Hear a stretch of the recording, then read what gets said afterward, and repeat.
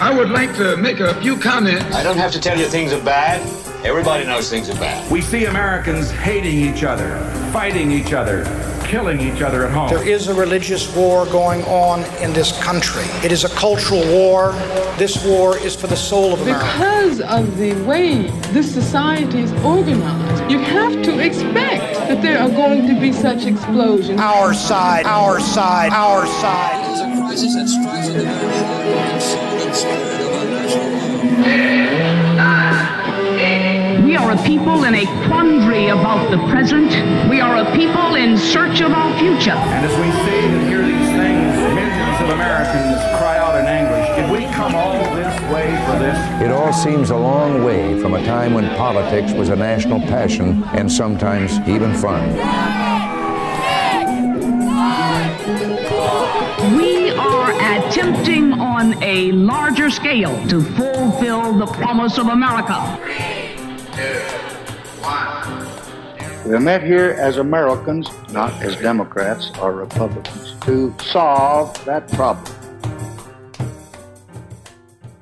Welcome to the Pothole Problem Podcast, and welcome also to the year 2020. It's a new decade, and of course, it's also a presidential election year. For the next 11 weeks, I'm going to be focusing on elections and elected officials, interviewing people who have won elections either recently or in the past, talking to them about their experience on that side of the ballot box.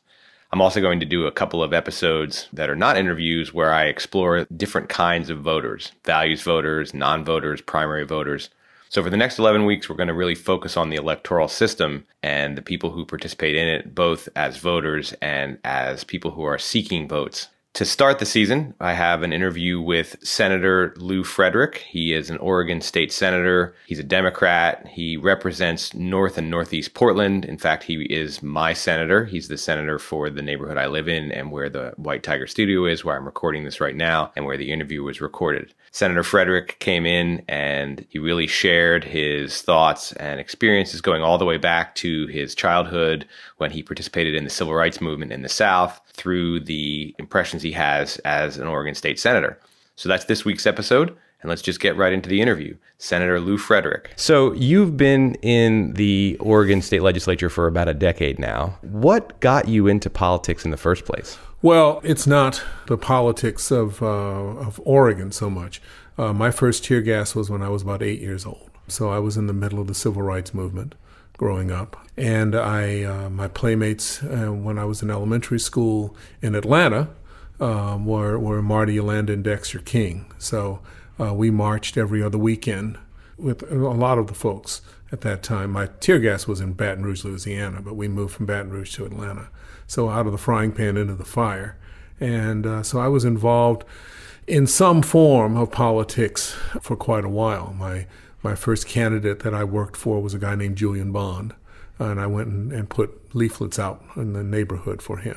And what year was that? Probably 66. So I was probably 12, 14 years old. You went out, you did some grassroots activism, you leafleted, and did you knock doors? Well, yeah, mostly leafleted, didn't knock doors, just he wanted us to pass out leaflets, and so we did that. So you've been active in politics since you were elementary school student? Yeah, elementary, middle school, and certainly in high school. I desegregated my high school, so I was involved in that. But, you know, if you're a black kid in the middle of the South in the 60s on the university campus, which is where I was, there was an expectation that you would be involved in making change. And so that's what I was part of. And you took to it very naturally, it sounds like. Well, it was just something that we did. It wasn't something that was organized so much for me to do, but I just did it. Okay, what about your adult life? Well, adult life, you start to deal with the Vietnam War issues. I went to a college, Earlham College in Richmond, Indiana, Quaker school. Kent State took place my freshman year. Went to D.C. with the rest of my college. The whole school pretty much closed down. We went to D.C. and then got involved with the Vietnam War, doing a lot of things with that, but also involved with helping with folks who were overdosing on drugs of one form or another, and Suicide Hotline I helped organize, and got involved with theater My original plan was to be a virologist, but I got involved with what was going on in the streets and had to choose between the bench and the streets, and basically chose the streets as part of a theater and political science and psychology minor. So you are in a really good position to answer the question I ask all of my guests, which is, what is something that used to outrage you but no longer does? And then why do you think the change has occurred? I think that probably the thing that used to outrage me was the slowness of change. I'm now a little older, and I have a sense that it's not just requiring that somebody address your issue right away. You've got to build a process so that you are able to work with people to get some things done. Doesn't mean you stop pushing your particular idea, but you have to understand how things work, and that's how I deal with things now. I've been a college professor for 25 years, and the frustration with the slow pace of change is a common trait among young people. And did you have that trait when you were younger? Oh, absolutely. Absolutely. I mean, I expected that we would change the world. And I still think I'm going to change the world, but I expected that I would change the world back in 1964 when I first walked into my high school and people were throwing things and yelling things at me. And I still felt as though I could change the world then. And I continue to feel that. I still have that optimism that people will understand that the whole idea is for us to make things better for the people who come after us, not just for ourselves. But that optimism is tempered with the fact that I understand that there are folks who, and our culture does not necessarily support that kind of approach. You've seen the world get better over the course of your lifetime, slowly and unevenly, certainly. Well, yes, but get better. I think that's the key. Now we still have some significant problems, and they are very visible. But I know that it's unlikely that I'm going to have a group of people coming at me throwing ashes and ice and other things wearing white hoods. They may be in khakis and polo shirts, but even with that, I also know that they are going to be considered outliers, not the normal. Now, you mentioned that you got sort of politicized by national issues, yet you then ran for county commissioner and you ran for state legislature.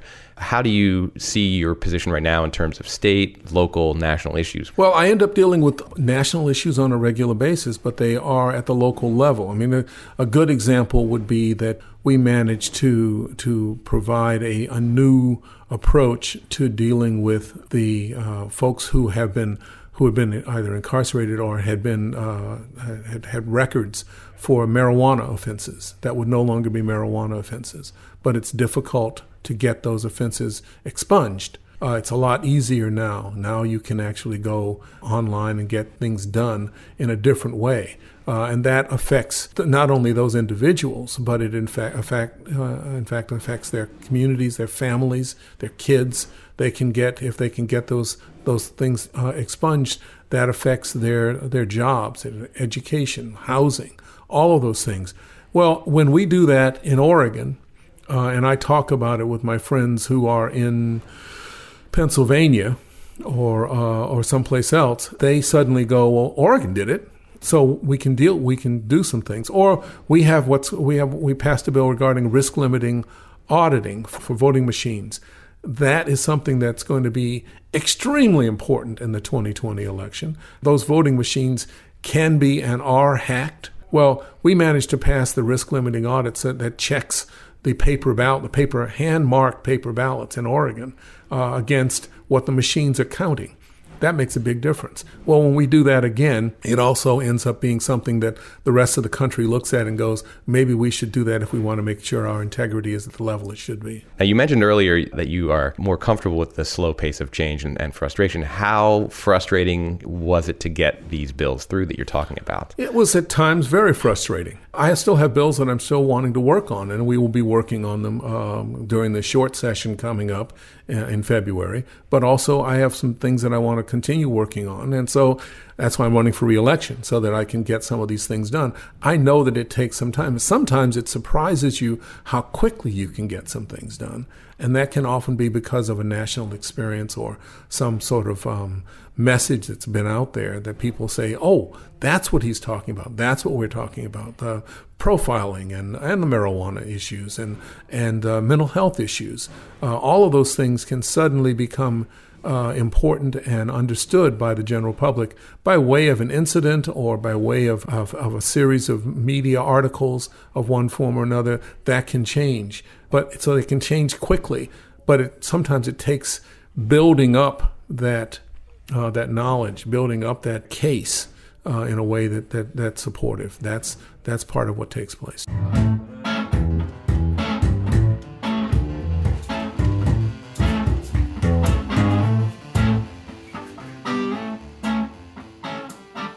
You're listening to the Pothole Problem podcast, created by White Tiger Productions.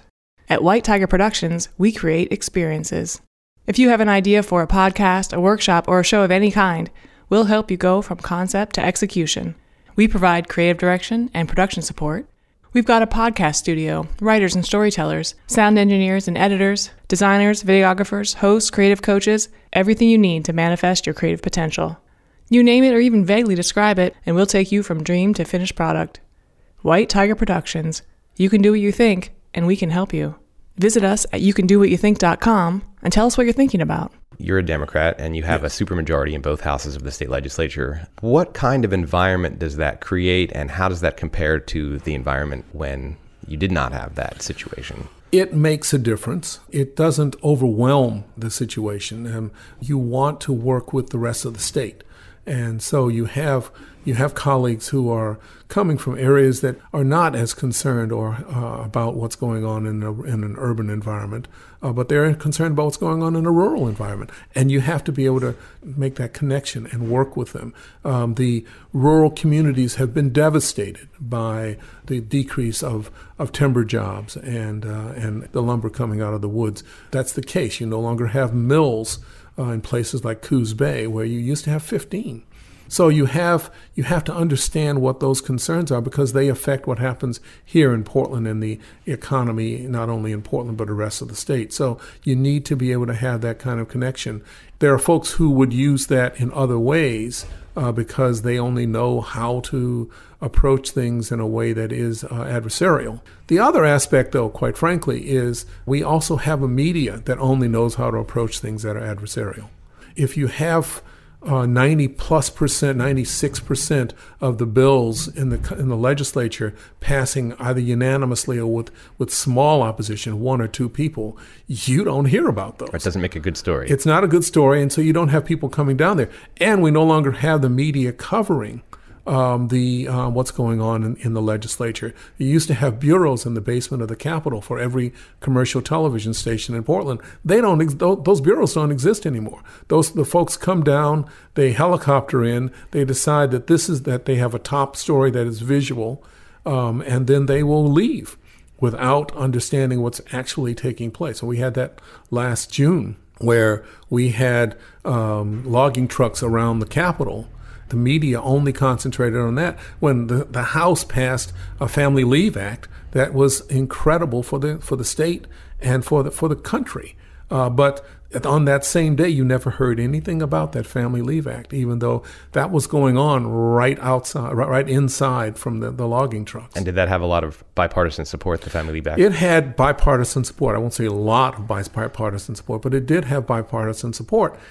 But again, you never would have heard. I mean, the number of stories that were done in the broadcast media, which is where I spent 17 years, were minimal at best. I don't recall very many. I only recall 2, actually. So this is but it's an important factor. This is a podcast about outrage, and it strikes me that there's a source of potential outrage here. I've heard from other guests that the way the media talks about politics is a source of outrage for them. Would you put that in your outrage category? Because I was going to get around to asking you what currently outrages you. Well, there's a narrative that the media tends to use, which is adversarial. It's the narrative that's being encouraged in journalism departments around the country, around the world, I think. It is a narrative that makes sense if you were still in a particular time frame. I always say that the news media tells you what is unusual. and with the idea that you know what the usual is. But if you are now living in a society, as we are, I think, where people do not know what their next door neighbors do, they don't know what the usual is. So they don't have a sense of that. So they rely on something else to tell them what the usual is. They're now relying not only on broadcast media, but they're relying on the internet, which actually narrows your view of what's taking place. So you don't really have a sense. And you have things that are outrageous that take place and have been outrageous for some time. I remember going down to the Thurston shooting and having a Japanese TV crew come up to me and ask me how many guns kids were allowed to bring to school. And I said, none. Well, no. We see this all the time. That's how we see that on your television, on your newscasts. So it's how many? Not can they? We still have people who believe that that's what's taking place.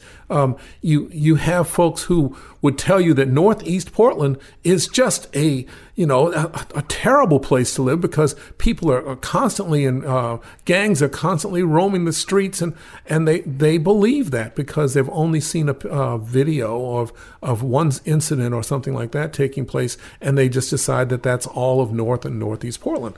Obviously, it isn't, but they believe that. So we don't have a real sense of what is really going on, what the real narrative is for our communities anymore.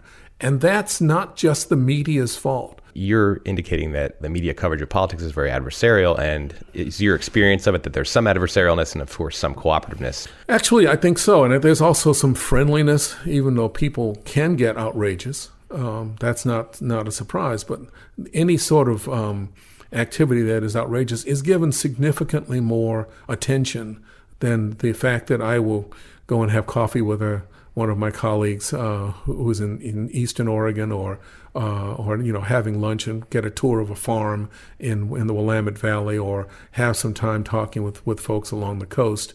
We don't go in ready for battle. I've heard this from a number of people who work in politics, that behind the scenes it's way more collegial and less adversarial than it seems. So how, if at all, could there be a balance in the picture that the American public gets of what really goes on in politics? Well, I think we can find a new way to approach it.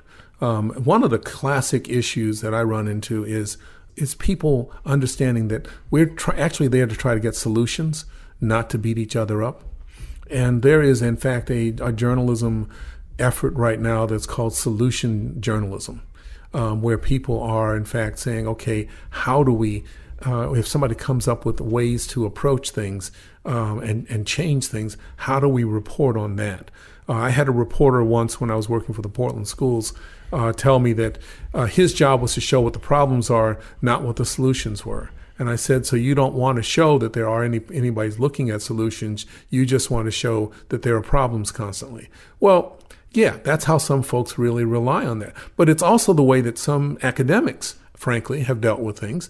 The idea is to find how to be critical. A critical thinker is to show what the problem is and where the holes are, not where you see good things happening and where the solutions are. I'm not talking about, happy kind of news or something, but when someone comes up with an idea that looks at how you might change the carbon issues, or how you might deal with the overuse of testing in our schools. It's important to say, okay, what would you do? When I had students from various colleges come down and tell me that they wanted more money for the schools, I said, okay, that's fine. Now, where do you want us to get that money from? Give me a solution there. Don't tell me how terrible it is and what you need. You're right. We need to do that. How do we solve this problem? That's a different question. Many people in the American public feel as though, of course, they want their elected officials to be solution-oriented, to be pragmatic. One of the problems that people often express is how ideological and how divisive politics is. But they also, it sounds like you want them to know that they can and should and need to come forward with their own voice and voicing solutions instead of just their outrage. Well, I think that's exactly right. I think we need to have both of those things taking place. There are things that to be outraged about, that people, we just had a shooting down in New Orleans, and somebody pointed out that not only did we have a shooting, yet another shooting, but the folks who are involved in that shooting now will probably have to deal with medical issues for the rest of their lives. Those that live through the shooting will deal with medical issues for the rest of their lives that could easily bankrupt them and easily bankrupt their families. So that's a long-term concern. There'll be pre-existing condition issues that they'll have to struggle with. We need to be able to think about things in a much broader fashion than the easy kind of approach that we've seen in the past. I mean, our houseless, homeless population issues are significant. What do we do about those? Because they're not just one solution kinds of things. Obviously, housing is one, but so is mental health. So is domestic violence. So is the foreclosure crisis and the impact that had. The jobs, how you deal with that. I went to a tent to talk with folks, homeless.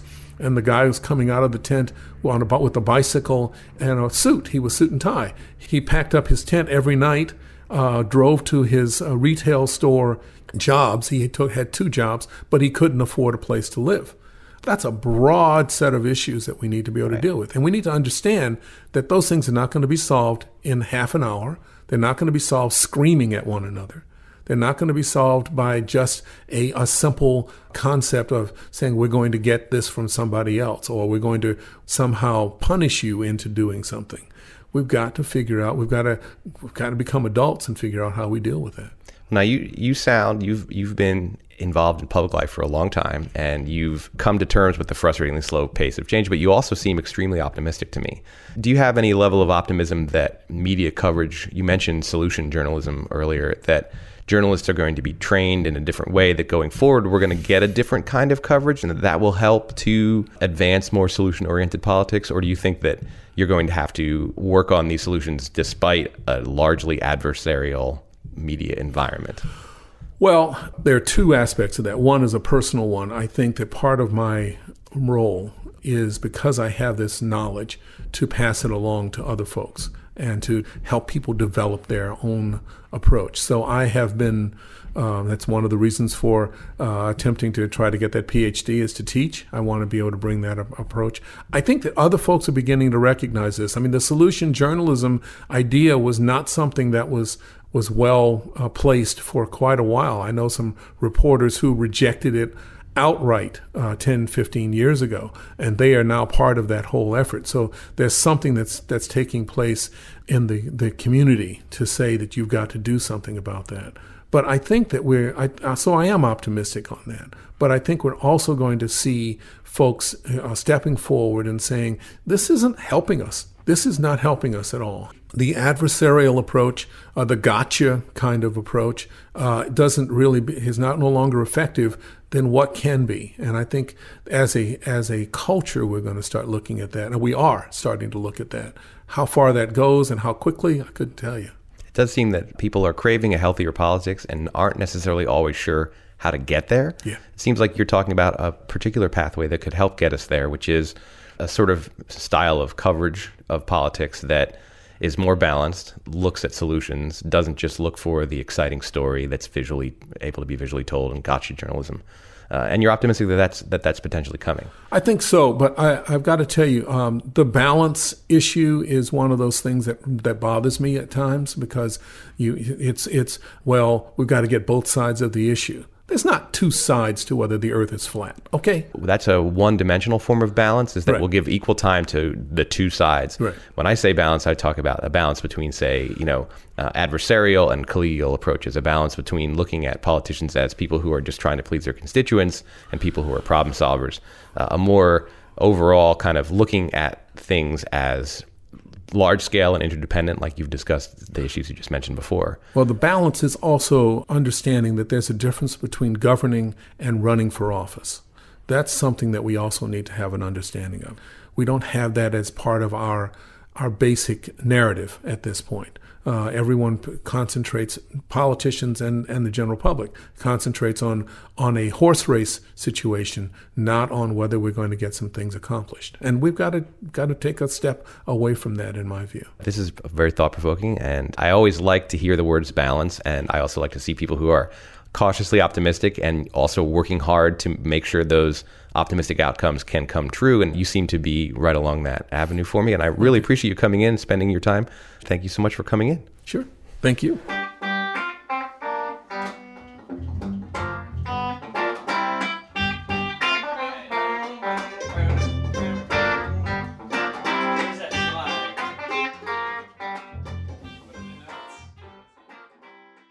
Well, there it is, episode 12 of the Pothole Problem Podcast. Thank you for listening, and thank you to Senator Lou Frederick for giving me and us his time and a very thought-provoking discussion of his experience both as an activist and as an elected official.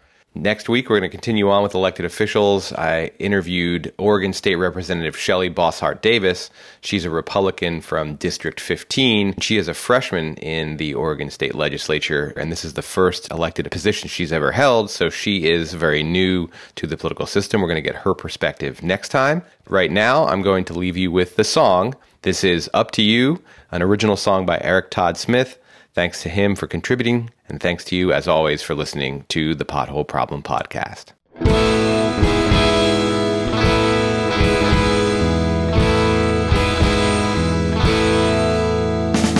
It seems to come when you least expect it, when everything is fine. But then you see that you're not protected, and everything is on the line. Tell me what you're gonna do when it turns out that they're coming for you. Everything you know is true is up to you. The rally's over, the crowd disperses, and trash is scattered on the mall. And pretty soon they'll be calling hearses and making someone take the fall. So tell me what you're gonna do when it turns out that they're coming for you. Everything you know